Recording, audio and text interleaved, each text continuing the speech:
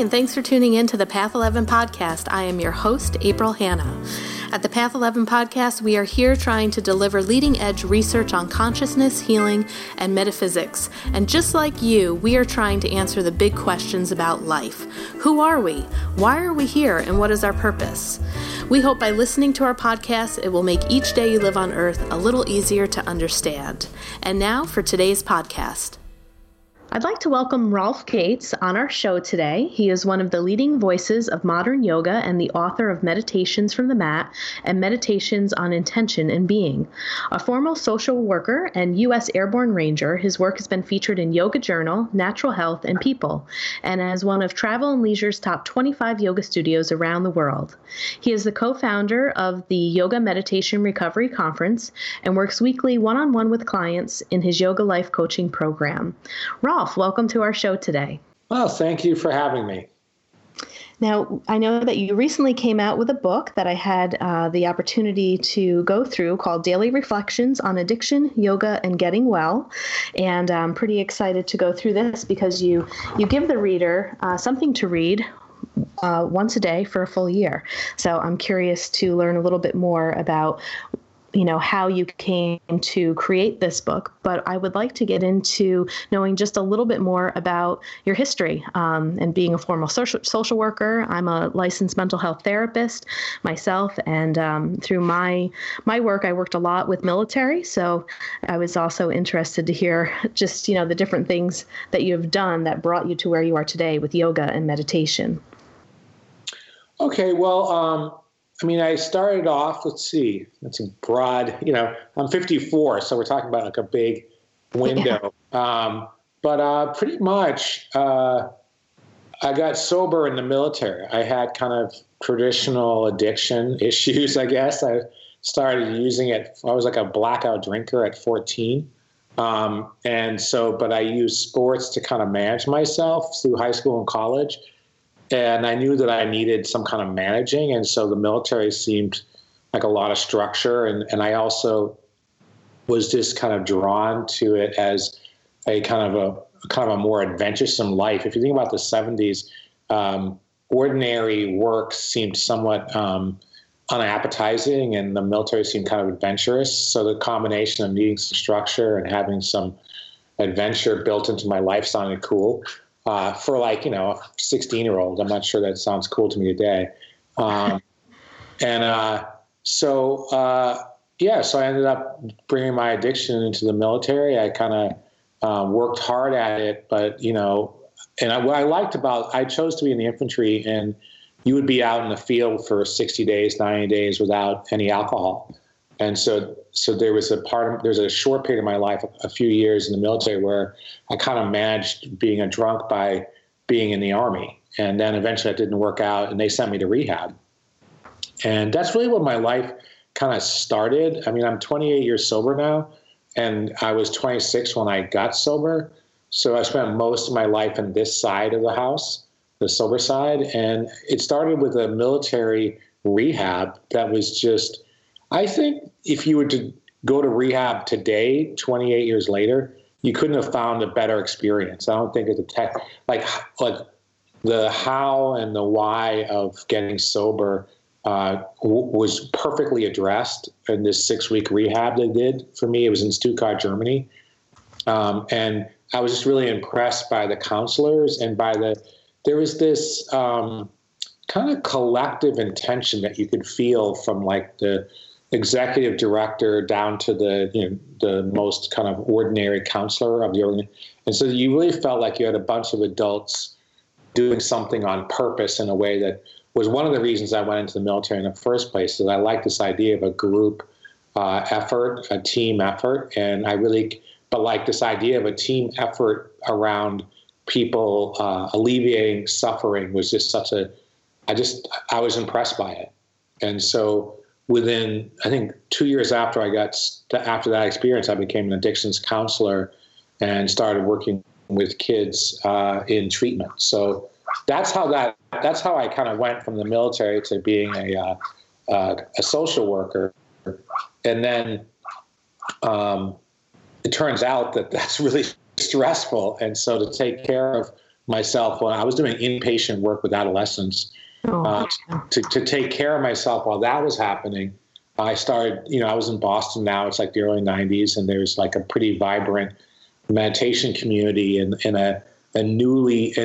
the thing about Boston is it's 2 hours from Kripalu Yoga Center, which is the largest yoga facility in the United States. And so the AA community there, people would pop out to Kripalu or to this Insight Meditation Center in Barre, Mass. And so we had these very significant, to this day, Kripalu, and it's called IMS, is the meditation center, are like pretty much some of the most sophisticated offerings, I think, in the English-speaking world. I'm not sure about India or Asia or whatever, but if you went to Thailand or Burma, you may find some pretty sophisticated stuff. But in the English-speaking world, I had an hour away from me probably one of the strongest meditation centers on the planet, and then definitely one of the strongest yoga centers on the planet 2 hours away from me. And so that was just like my circumstances. If I'd come home to another part of the country, I may not have had the same kind of,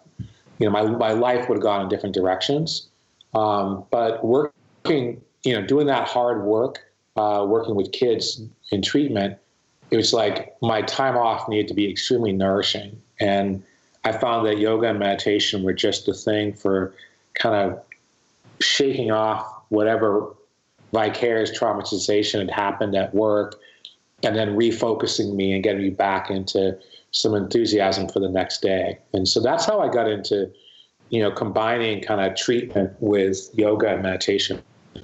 Great. And I do want to talk a little bit more about yoga and meditation. But before we get into that, when I picked up your book, when I always see a book like this that has like the 365 days, there's a part of me that I didn't want to read all of it because I personally would like to go through it day by day. But what I usually do is I pick out my favorite numbers. And of course, the one that I went to was 111. And that's pretty significant just with our production company. But one of the things that struck me on day 111 that you had wrote was, you said, once I got sober, I knew I had a whopping drinking problem, but what I did not know for some time was that the size of my drinking problem reflected the size of my trauma. Once I was sober, I had to accept the degree to which my childhood had left its mark on me. So that part there where you said the size of my drinking problem reflected the size of my trauma. Do you feel like that is true for most people that you have sat with and talked with that tend to pick up the drink or the drug or whatever the addiction may be relates to, there's reasons why the addiction comes in? And did you also see that the size of people's trauma really does affect the level of the addiction that they have? Well, I think that that kind of a question is an interesting, as I become more experienced as a teacher, it's interesting how to answer that question. What I'll say is that that's what the research seems to indicate. I'm not in a position to know that about another human being, at all. I've never taken any, so I've not done any research, around that question. But I work with people like Nikki Myers, who founded the Y12SR, and she's my Yoga and 12-Step Recovery, and she's my co-founder of Yoga and Recovery Conference. And her,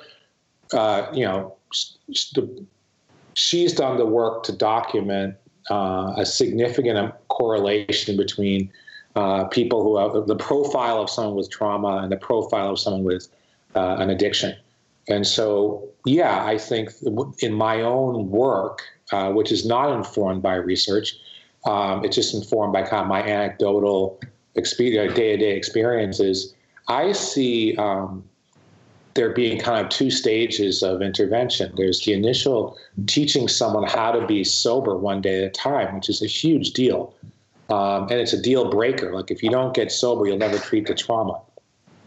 But then kind of sustained, contented recovery is working on whatever brought the person to using every day to begin with. And that's usually going to be, there's going to be a trauma history. I also think that it needs to be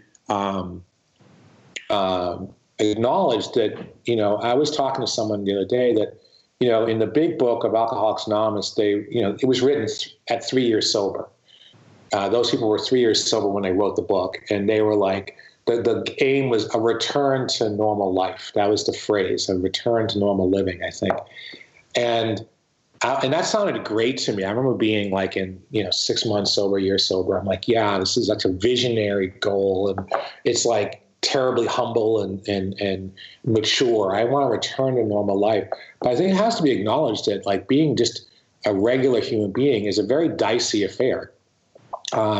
We need yoga and meditation were designed to treat the human condition. We're designed to treat human nature, quite apart from the complications of trauma and addiction. Just being a regular human being is a very kind of just the sensitivity of our central nervous system is so, it's calibrated so high that we can just think things up and believe it, and then live accordingly for generations without really reality testing. And so, yes, absolutely, that you put the drink down and you'll probably have to work on, there's probably trauma there, but you deal with the trauma and there's also human nature there. And so it's this business of like creating content, sobriety is pretty much going to be a work in progress for anybody. Like I said, I'm 28 years sober and I have a level of ease and peace in my life. But if you were like, well, Rolf, what do you do to achieve that? It's like, well, I've dedicated almost my entire sobriety. I've been working with others for 24 years professionally. And my daily practice and so that means that like, I'm pretty much 5 to 6 days a week helping others to recover from their addiction, to kind of manage, whatever other issues they have, whatever traumas they have. I do that 5, 6 days a week. And then my own personal practice is a couple hours a day, and that's to develop some contentment. And so absolutely, I think there's a correlation. Most people that you run into who are getting sober, right beneath the surface is a pretty intense post-traumatic stress reality that has to be addressed. But you got to do first things first. You got to work on the addiction. And that's probably going to be like 12 to 24 months before the other stuff starts to be really accessible. Yeah. And I would agree with you. I think, having this human experience is quite a challenge. And, I know that I've sat and I've talked with many different people and, we've had some great debates about, certain things, but there's also a part of me that thinks, you and I were talking about addictions related to possibly alcohol or drugs, but there's a part of me that feels like, how can we be a human being without being an addict? Like, aren't all of us an addict in some way, shape, or form? Because we are such creatures of habit and repetition.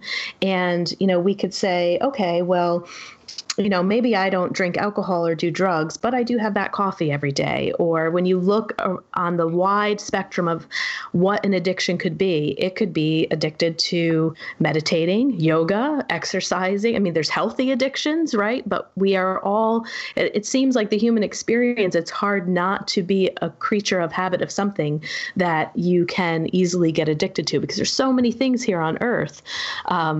That could lead to an addiction. So, when you talk about how yoga and meditation can kind of just help the overall nervous system too of the body, it's that old saying, like everything in moderation. How can we be on earth with all of these great and wonderful things that can, cause addictions, some for the better, some for the worse. But, I've always thought about that too. Like there's many healthy addictions as well. Well, I think, I don't think there's a time to really tease that out between you and I, but I'll just make a statement around that because it's interesting. Because I don't actually I actually think that something that for instance, like 12-step meeting attendance, people are like, oh, you're replacing one addiction for another. I categorically disagree with that. I think that if someone's going to meetings every day to kind of work on their, the challenges they face in their life, that's not an addiction. That's called wisdom. And so I don't actually think of something. I think you can definitely have like an exercise addiction where you're basically there's a there's exercise bulimia, I think that can happen. But I think that there are actually behaviors that are genuinely wise. I think that being kind is not, there's not like necessarily an addiction to kindness. I think kindness is like the last resort of the human spirit, for example. But specifically, where I'm working with this today is that, and I think where we can kind of find an agreement is that we have mind-generated states. So like, one that's common these days is being on a screen. Like that creates not just a mental state, it creates a mind-body state. So you're being on a screen is a mind-body state. OxyContin creates a mind-body state. Being self-righteous is a mind-body state. Being convinced that if I get this donut, I'll be happy is a mind-body state. And so I think that there are like parameters of states that people just learn to rest in. So this person rests in disappointment, and this person rests in anger, and this person, and of course there's nuances to that, but it's all of it is unchosen. You're not choosing, hey, I want to like watch my news, and then I want to talk to my friends, and then I want to be angry on the road, to stay in these parameters of mind states that I'm used to. People don't think of it that way. But the reality is that, and this is where I think the addiction piece comes in, is that we can call it addiction or not addiction, but people are just used to a bandwidth of mind states, right? A bandwidth of mental, emotional, and physical states that are literally largely generated. If you think about, like, if you go online, you're going to go to the same websites, and you're going to kind of have a certain so I go to a wrestling website, and I see all what's going on in Division I wrestling. I see what's going on in international wrestling, and it's kind of heart opening for me. And I have this kind of heart open mind body state that I can kind of rely on. If I go to flowwrestling.com, I kind of feel a certain way. If I go to CNN, I feel a different way. And the same is true if I think about something. I can think about, something that's like contentious, and I can have a mind-body state. I can be like, oh, I can't believe those people. Or I can reflect on something positive and be like, oh, that was a great weekend. I really loved working with those people in Erie, PA. I just did a workshop there. Those people were awesome. I can have a mind-body state.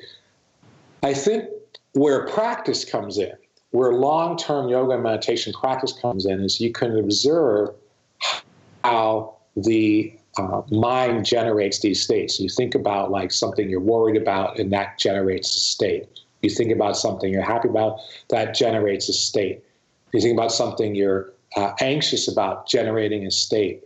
You can start to watch that and realize, oh, these are mind-generated states that just, what's tricky is we haven't been choosing them on purpose. We've just fallen into the habit of them. Choosing wakefulness. People use the word mindfulness. For me, and that's cool. I'm not trying to coin another word, but in my own practice, I use the word wakefulness because it implies this: I'm awake and I'm kind of glad to engage, right? And so mindfulness / wakeful, and also my meditation teachers, encourage us to bring wakefulness to whatever's arising. And so wakefulness to me is kind of the opposite of it's an intentional state that you're learning to practice. And what I'm finding is that choosing an intentional state is just different than choosing, it's not more difficult. I think what happens is people are like, well, I can't meditate, it's really hard, or I can't do this. Because I'm used to these states of consciousness, but this would be hard for me to be over here. And what you actually see over time is that it's different, it's not more difficult. To practice mindfulness or wakefulness, which is to say resting in connection with the present moment, literally fully present for being fully present, and aware of what's arising in the moment, internally and externally, practicing this is just different than practicing what we're used to. But it's not harder. And I think that this is where, that distinction, if that can be kind of commonly accepted, oh my God, I could be practicing kind of a wakeful, compassionate mind-body state, I could choose this and live this as easily as I choose being irritated. I mean, we're not aware that we're choosing being irritated behind a slow driver, but that's just like an accustomed state. So I get on the road and no one's driving fast enough. I'm accustomed to this, but I'm choosing it without realizing it. And I can choose wakefulness, compassion, insight, right? I can choose the ability to open my heart and my mind to all of my experience just as easily as I'm choosing CNN. It's just that we're not there yet as a species. We think that the mind-body states that we've been, the grooves, the ruts that we're in are just life. But they're a set of practice behaviors that generate a certain experience of everyday life. And we can practice, literally it's a behavior. Manifesting wakefulness and mindfulness and compassion is a behavior just as surely as manifesting disappointment or comparison or resentment. And so to me, this is this is where the conversation has gone. Like, I agree with you that, like, on the surface of it, there's like addictions here and addictions there. But where I'm at now is like, what causes, before the behavior and the consequence, there's a mind state. And so that's where my practice has taken me. Yeah, great. Thank you for that. And I kind of want to talk too, and we're kind of moving into this area of spirituality and being able to heal from addiction, incorporating spirituality or surrendering. Like the 12-step program, a lot of it is turning to your higher power. When you begin to bring yoga and meditation also into the healing of it, I'm trying to figure out what my question would be. Do you feel that people can heal from addictions without bringing spirituality into their healing? Or do you think it's hand in hand? I mean, I think overall, just us trying to be human beings, once we kind of become awake and are walking down this path, it seems that you will find spirituality in some way, tapping into, a higher state of consciousness or the universe or God, whatever you want to call it. But, anyone that I've ever talked to that either has like this wakefulness, this mindfulness, it does feel that somehow, some way along their path, they reconnect to spirit, to themselves, to something greater than themselves. I think that, it's funny, we're having the same, I find myself being a little cagey in each of the questions. But it's in the spirit of inclusivity, right? My intention is to be inclusive in the language I choose, and I just think there's skillful and unskillful ways of being. For an example, being open and available and steady as you meet life's challenges is skillful, right? Greed, hatred, and delusion are unskillful, right? As a way of life, right? And so I think that without question, a skillful, nuanced, integrated approach to life's challenges is going to be like a deal breaker for someone going into recovery. We've got to be able to integrate. For example, I grew up in kind of a patriarchal, I was born during the Vietnam War. It was like patriarchy and racism and all this good stuff was like the ordinary. The role models held out to me as a young person was James Bond and John Wayne. That's what men were like, and Rhett Butler. And literally. And I was convinced of this. This is what men are like. This is what we do. And so a lot of early recovery for me, like my first 10 years, was like acknowledging and integrating the feminine, And so I'm not sure that that's technically spiritual. It's skillful in the sense that I'm broadening the circle of that which is that I acknowledge as me, So there's part of me is strength, but a part of me is surrender, and a part of me is masculine, and a part of me is feminine, and a part of me likes to be courageous and do cool things. A part of me likes to sit on the couch and read a book. And there's this progressive kind of acknowledgement and integration of all of you. And as a person is doing that with themselves, like if I forgive some part of myself or reclaim a disowned part of myself, I can meet that in you with kindness and compassion. And so that is the process, Now, the term that we use a lot of times for this like broadening of the circle of our understanding and compassion. This is a Einstein quote. He said, our task must be to broaden the circle of our understanding and compassion.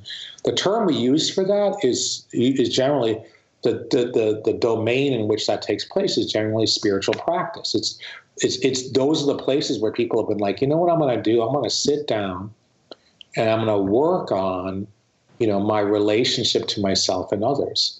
And I'm going to do it with the expressed intention of gaining wisdom and compassion, not like gaining leverage or gaining, a bank account, but literally so that the next interaction I have with another human being is a little more skillful.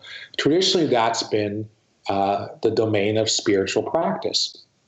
And I do believe that like a devout and loving relationship to something greater than yourself is part of what you're including. So for me, we've got these monarch butterflies. They're actually caterpillars that are going to chrysalises in my front yard this fall. And, they are part of my circle of compassion. I'm like totally like that kind of, I'm in awe of this process of them being caterpillars and then finding their spot and becoming chrysalis. It's like I cannot envision a healthy recovery that doesn't include a sense of wonder and devotion to something greater, even if it's just the forest and it's just like where I live, you can see sunrises over the Pacific.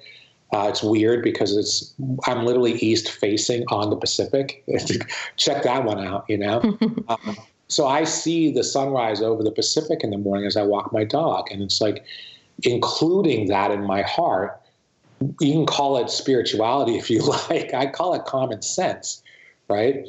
And so this is about including wonder and including devotion, including mystery, as well as including all of the hard parts within us, right? And so recovery is literally you are recovering the parts of yourself and of your world that you have disowned for one reason or another, and the way that we are recovering it is to bring it into our hearts and bring it into our wisdom. And those places in ourselves are deeply, in some ways, mystical. So yeah, I think it's not a coincidence that people have called this process spirituality. But if someone, there are people who hear these conversations and they're like, so you're saying I have to have God in order to get sober? And like literally they're looking at it like that. And to someone who's saying that, I'm like, absolutely not. I think you have to have joy and common sense. And I think that joy and common sense are going to be such healthy, they're like dated. You can rely on joy and common sense on a day-to-day business to kind of work through whatever it is that's going on. And what you call the cultivation of joy and common sense is up to you. I don't think it matters what label we give it. Right. Okay, great. And so can you tell our listeners a little bit about how you brought this book together for these daily reflections? I know that you also brought in a lot of the teachings of Buddha. There's a lot of stuff in here in a couple of different days that I had read too about non-attachment and different things that the Buddha teaches. So can you go into that a little bit more? Sure. So the daily reflections format comes from my time in rehab. They had like Hazelden had, they probably still have very skillful daily reflections book for addictions and codependence and what have you. And so we were given, I think, one of the early books on, I think it was called a 24-hour book. And it was super impactful. I would wake up in the morning, I'd read it, and I'd kind of remember that kind of common sense and joy thing. I'd feel this alignment and joy behind the idea of recovery by reading this, and it was great because it took me all of like a minute and a half to do it. I didn't have to, it wasn't reading a textbook. And then I had something to talk about with the other people because most of the people, there was about 30 of us going through treatment together, and most of them were reading the book in the morning, and we just kind of chat about it as we went through our day. And so when I became a yoga teacher, right at the moment yoga got popular, basically. Like there were 1 million people doing yoga when I started, and like 10 years later, there was 30 million people. And so I kind of saw yoga take off in the Boston area. There was, I think, I was directing the first drop-in vinyasa studio in the city, and they'd have like a line out the door. And I just remember I had a teacher friend of mine who I'd cover his classes at a very popular gym, and there'd be like 60 people would show up for that class in the gym, right? We were selling out at my studios, 88 spots for 88 people were selling out. So I was witnessing, like 2 years before that, no one was talking about yoga. No one was doing yoga. It was an extremely esoteric thing in the Boston area that me and 4 other people were doing. And I watched all of these people come in, and they had no way of integrating the theory behind the practice unless they wanted to read a textbook, which seemed very unlikely. And I'm like, why don't these people have a daily reflections book, just like I had in rehab? Like when you're starting off something new, you don't need a lot of information. You just need like a new skill every couple of days, every couple of weeks. And so Meditations from the Mat was created for that. I've done kind of the same thing with daily reflections, but it's like 20 years later, so I have a lot more information, a lot more life experience. And here I want to talk to the listener for a second about how to use the book and what it's for. So in ordinary consciousness, our mind is moving so continually that we're kind of not aware that it's happening. But when the mind there's a way that what they say about a single cell organism is that it can defend itself or it can take in nutrients, but it can't do the same. It can't do both at the same time. So a single cell organism can defend itself or it can take in nutrients. And what you'll find with the human mind is that we can have our mind moving and thinking and creating images and stories, or we can receive the present moment, but we can't do both at the same time. So if you wanted to put your hand in warm water to feel like, when my kids were young, we'd draw a bath and you'd feel the temperature. And there was I wanted to get it just right. I wanted to be an excellent water temperature taker. I wanted my kids' baths to be perfect. And I noticed that for me to feel the temperature of the water, I had to be very, very still. My mind had to get very quiet so I could put all of my attention into my hand. That creates a receptivity. When the mind gets quiet, there's a receptivity. We can start to know what's true. In this case, it's about bath water. So a daily reflections book is like about 2 minutes where the mind stops. And that creates a teachable moment. You've got to bring all your attention to what's being said. And so at the beginning of your day, you have this quiet 2 minutes where in that space, a life skill is shared with you. And a fellow addict, in this case it's me, says, hey, I've been doing this for 28 years. Why don't you look at this skill, this approach to kind of living well and loving well? Just look at this. And so the nature of these books is they create this teachable 2 minutes where you can receive a truth. And then what's neat is that there's this law of attraction that goes on. So you can open the book randomly, and invariably that's kind of what you need to read that day. I mean, yeah, it's written in order, and some people, but the way I actually have that book next to my meditation cushion, and I open it randomly, and it's just fine. What I need to read that day is just I intentionally don't open in the same section of the book each morning. And then I'm aware that I get quiet and I have to pay attention. And then and there's a way that when the mind gets quiet, the heart gets open, right? And so for these 2 minutes, your mind gets kind of quiet, your heart gets kind of open, and you're reminded, they say about a teacher, the teacher reminds the student until she remembers, and so it's not like you're getting something new. You get quiet, your mind gets quiet, the heart gets open, and you're reminded of what you already know. You're reminded of the path that you've chosen, and you're being kind of affirmed on the path that you've chosen, which in this case is the path of recovery. And so that's the purpose of the book, right? I could get into more, but I'm going to let you ask another question because you're running out of time. No, go. I'd like you to get into a little bit more because I think it's great for people to hear how you intended it to be used. So that's the way the book can support you is just you have those 2 minutes. And now where the tools are coming from is that I think I said that, how did I put this? I had a way of describing it. In the 12-step world, you learn to listen. In the yoga world, you learn to feel. And in the meditation world, you learn to see, right? Mm. And so I wanted people to see how these traditions were so dialed into creating a learning possibility, right? That basically recovery is a learning process.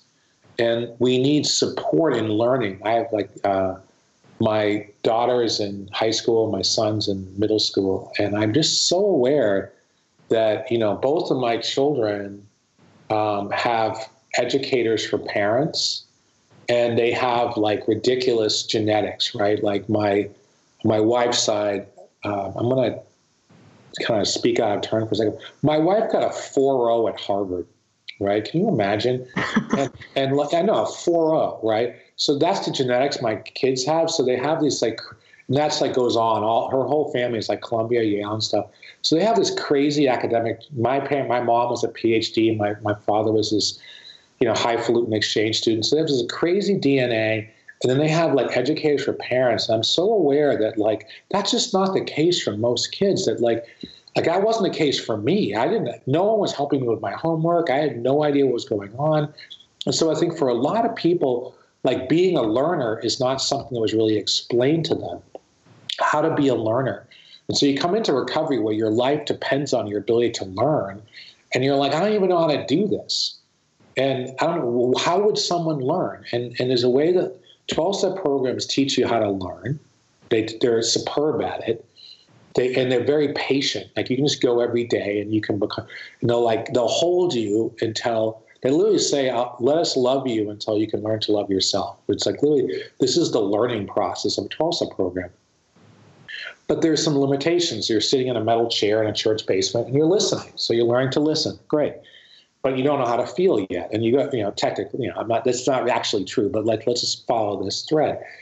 Then you go to yoga and they're you know what, we're going to help you feel, because feeling's going to matter too. When I was probably over 20 years sober when I realized that this feeling I had was thirst, not hunger. I would have this feeling and go eat something, but what I really needed was a glass of water. But my learning to feel thing, as someone who was an addict and shut off my body, and someone who was traumatized and shut off my body, was pretty broken. And so it's been decades of yoga to learn to feel the difference between hunger and thirst, let alone the difference between, when to be silent and when to speak up, or when I'm scared or when I'm angry or when I'm happy. It's learning to feel is this whole thing that happens in yoga, right? And then in meditation, you're learning to see, right? You're learning to see what is true here now. Okay, so now, which is a whole nother, it's pulling back. So let's say you're in a 12-step meeting and you're listening, you're in a yoga class and you're feeling, let's say we have this magical thing that Nikki Myers put together where it's a 12-step program and a yoga class put together. So now you're listening and you're feeling. And what meditation allows you to do is to pull back and watch the whole thing. So there's what's arising. So I'm feeling this, I'm hearing that. This is what I'm feeling and hearing. This is my emotional reaction to what I'm feeling and hearing. This is my physical reaction to what I'm feeling and hearing. This is the meaning I'm making of what I'm feeling and hearing. And meditation allows you to see the whole thing. And what's really exciting, I have to tell you this, but what I love about this is that you pull back and you see the whole thing. You can see the whole thing happening, right? You feel your emotional, physical, mental reactions, the meaning you're making of whatever's going on. But the real takeaway isn't just self-compassion, I'm learning about myself and being human and how humans relate to the world, but you're really learning about everyone. Watching, they say, as you come to know yourself, you're coming to know everybody else, right? And so as I watch myself kind of have a moment, I'm learning about my kids, I'm learning about my wife, I'm learning about my neighbors, I'm learning about human nature. And this is meditation. You start to see the truth of human nature and how it's not like unique to this person or that person. We're all kind of in the same boat. And so the phrase the meditation teachers say is like, oh, this is what anger is like. And they say that because it's not, this is what anger is like for me, but like for everyone. And you're learning to see what it's like for everyone. Oh, this is what sadness is like. Oh, this is what love is like. Oh, this is what joy is like. You're learning to see what it's like for all of us. And so there's these three opportunities to learn that to me are kind of progressive. And it starts with getting sober, but it's this learning arc. And the real, thrust of the book is that 2 minutes and just like a skill for the day. But the larger arc of the book is this introduction to, look, you're going to be a lifelong learner. And there's these communities, there's these circles of learning that are out there in your community that you can get supported by. And so they're meant to be kind of a welcome mat, as it were, to these three communities, and an encouragement to avail for a recovering person or someone who loves a recovering person to avail themselves of these three learning opportunities. Right. And if people would actually like to learn from you, can you let our listeners know a little bit more about the online programs that you have, the teacher trainings, your schedule of classes that you're teaching? Well, my website's rolfgates.com, and it's pretty comprehensive. I think I'm in an exciting moment in my career where I'm just doing a lot of different things. And so it's hard to kind of capture like all that I'm up to, because my wife and I are, have done a kids book together, and this whole kids book thing that we're doing. And I have the books I've written for adults. And then I travel the country and do workshops. So there's a national workshop schedule. Like I think I'm in Indianapolis next weekend, and I was in Pennsylvania last weekend. So I may come to people's neighborhoods, I travel pretty much every year. I do 200-hour and 300-hour like kind of beginners and advanced teacher trainings around the country. I'm going to be in Bend, Oregon, and I'm going to be in New Haven, Connecticut, and I think probably Boston with trainings over the next 24 months.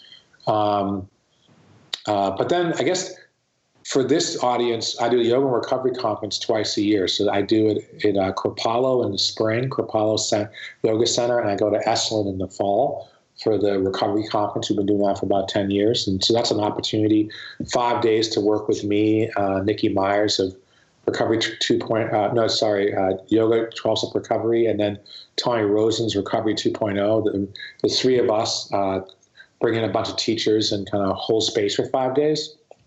And then finally, something that people just love is that every December I do a yoga and surfing retreat in Costa Rica. And so I know this is kind of a serious conversation about recovery and all this, but people just love going to Costa Rica in December and learning to surf while also learning to do yoga and meditate. So I'd be remiss not to say that that's something that I do every year. So you want to keep an eye on that. I was just with a couple who went a couple years ago, and they're going to come again, and they said that it was the best vacation they've ever been on. And yeah, sounds great. Yeah, because I use instructors. I have people in the water, so you can be a never ever, and you have an instructor for 2 hours a day for a week, and you get to really, the water's 80 degrees, and it's like white sand beaches, and people learn, and then we meditate 3 times a day, and we do yoga in the afternoon, and so it's a really good experience for people. And so I'm just giving, I do a lot, but that's my most popular product. I bet. Yeah, it sounds like bliss. Well, thank you, Rolf, so much for doing the work that you're doing in the world. And again, for our listeners, the book that we were talking about today is Daily Reflections on Addiction, Yoga, and Getting Well. Rolf, thanks so much for being a guest on the Path 11 podcast. Thank you, April. Keep up the good work. If you want more information about our films, visit our website, path11productions.com, to purchase DVDs or to rent and stream each film. You can also find our trilogy of films on iTunes, Amazon Prime, and Gaia.com. You can still use our smartphone app for both Android and iPhones. Just search for Path 11 in the Google Play App Store, or if on an iPhone, look for Path 11 in the iOS App Store. Catch you next time.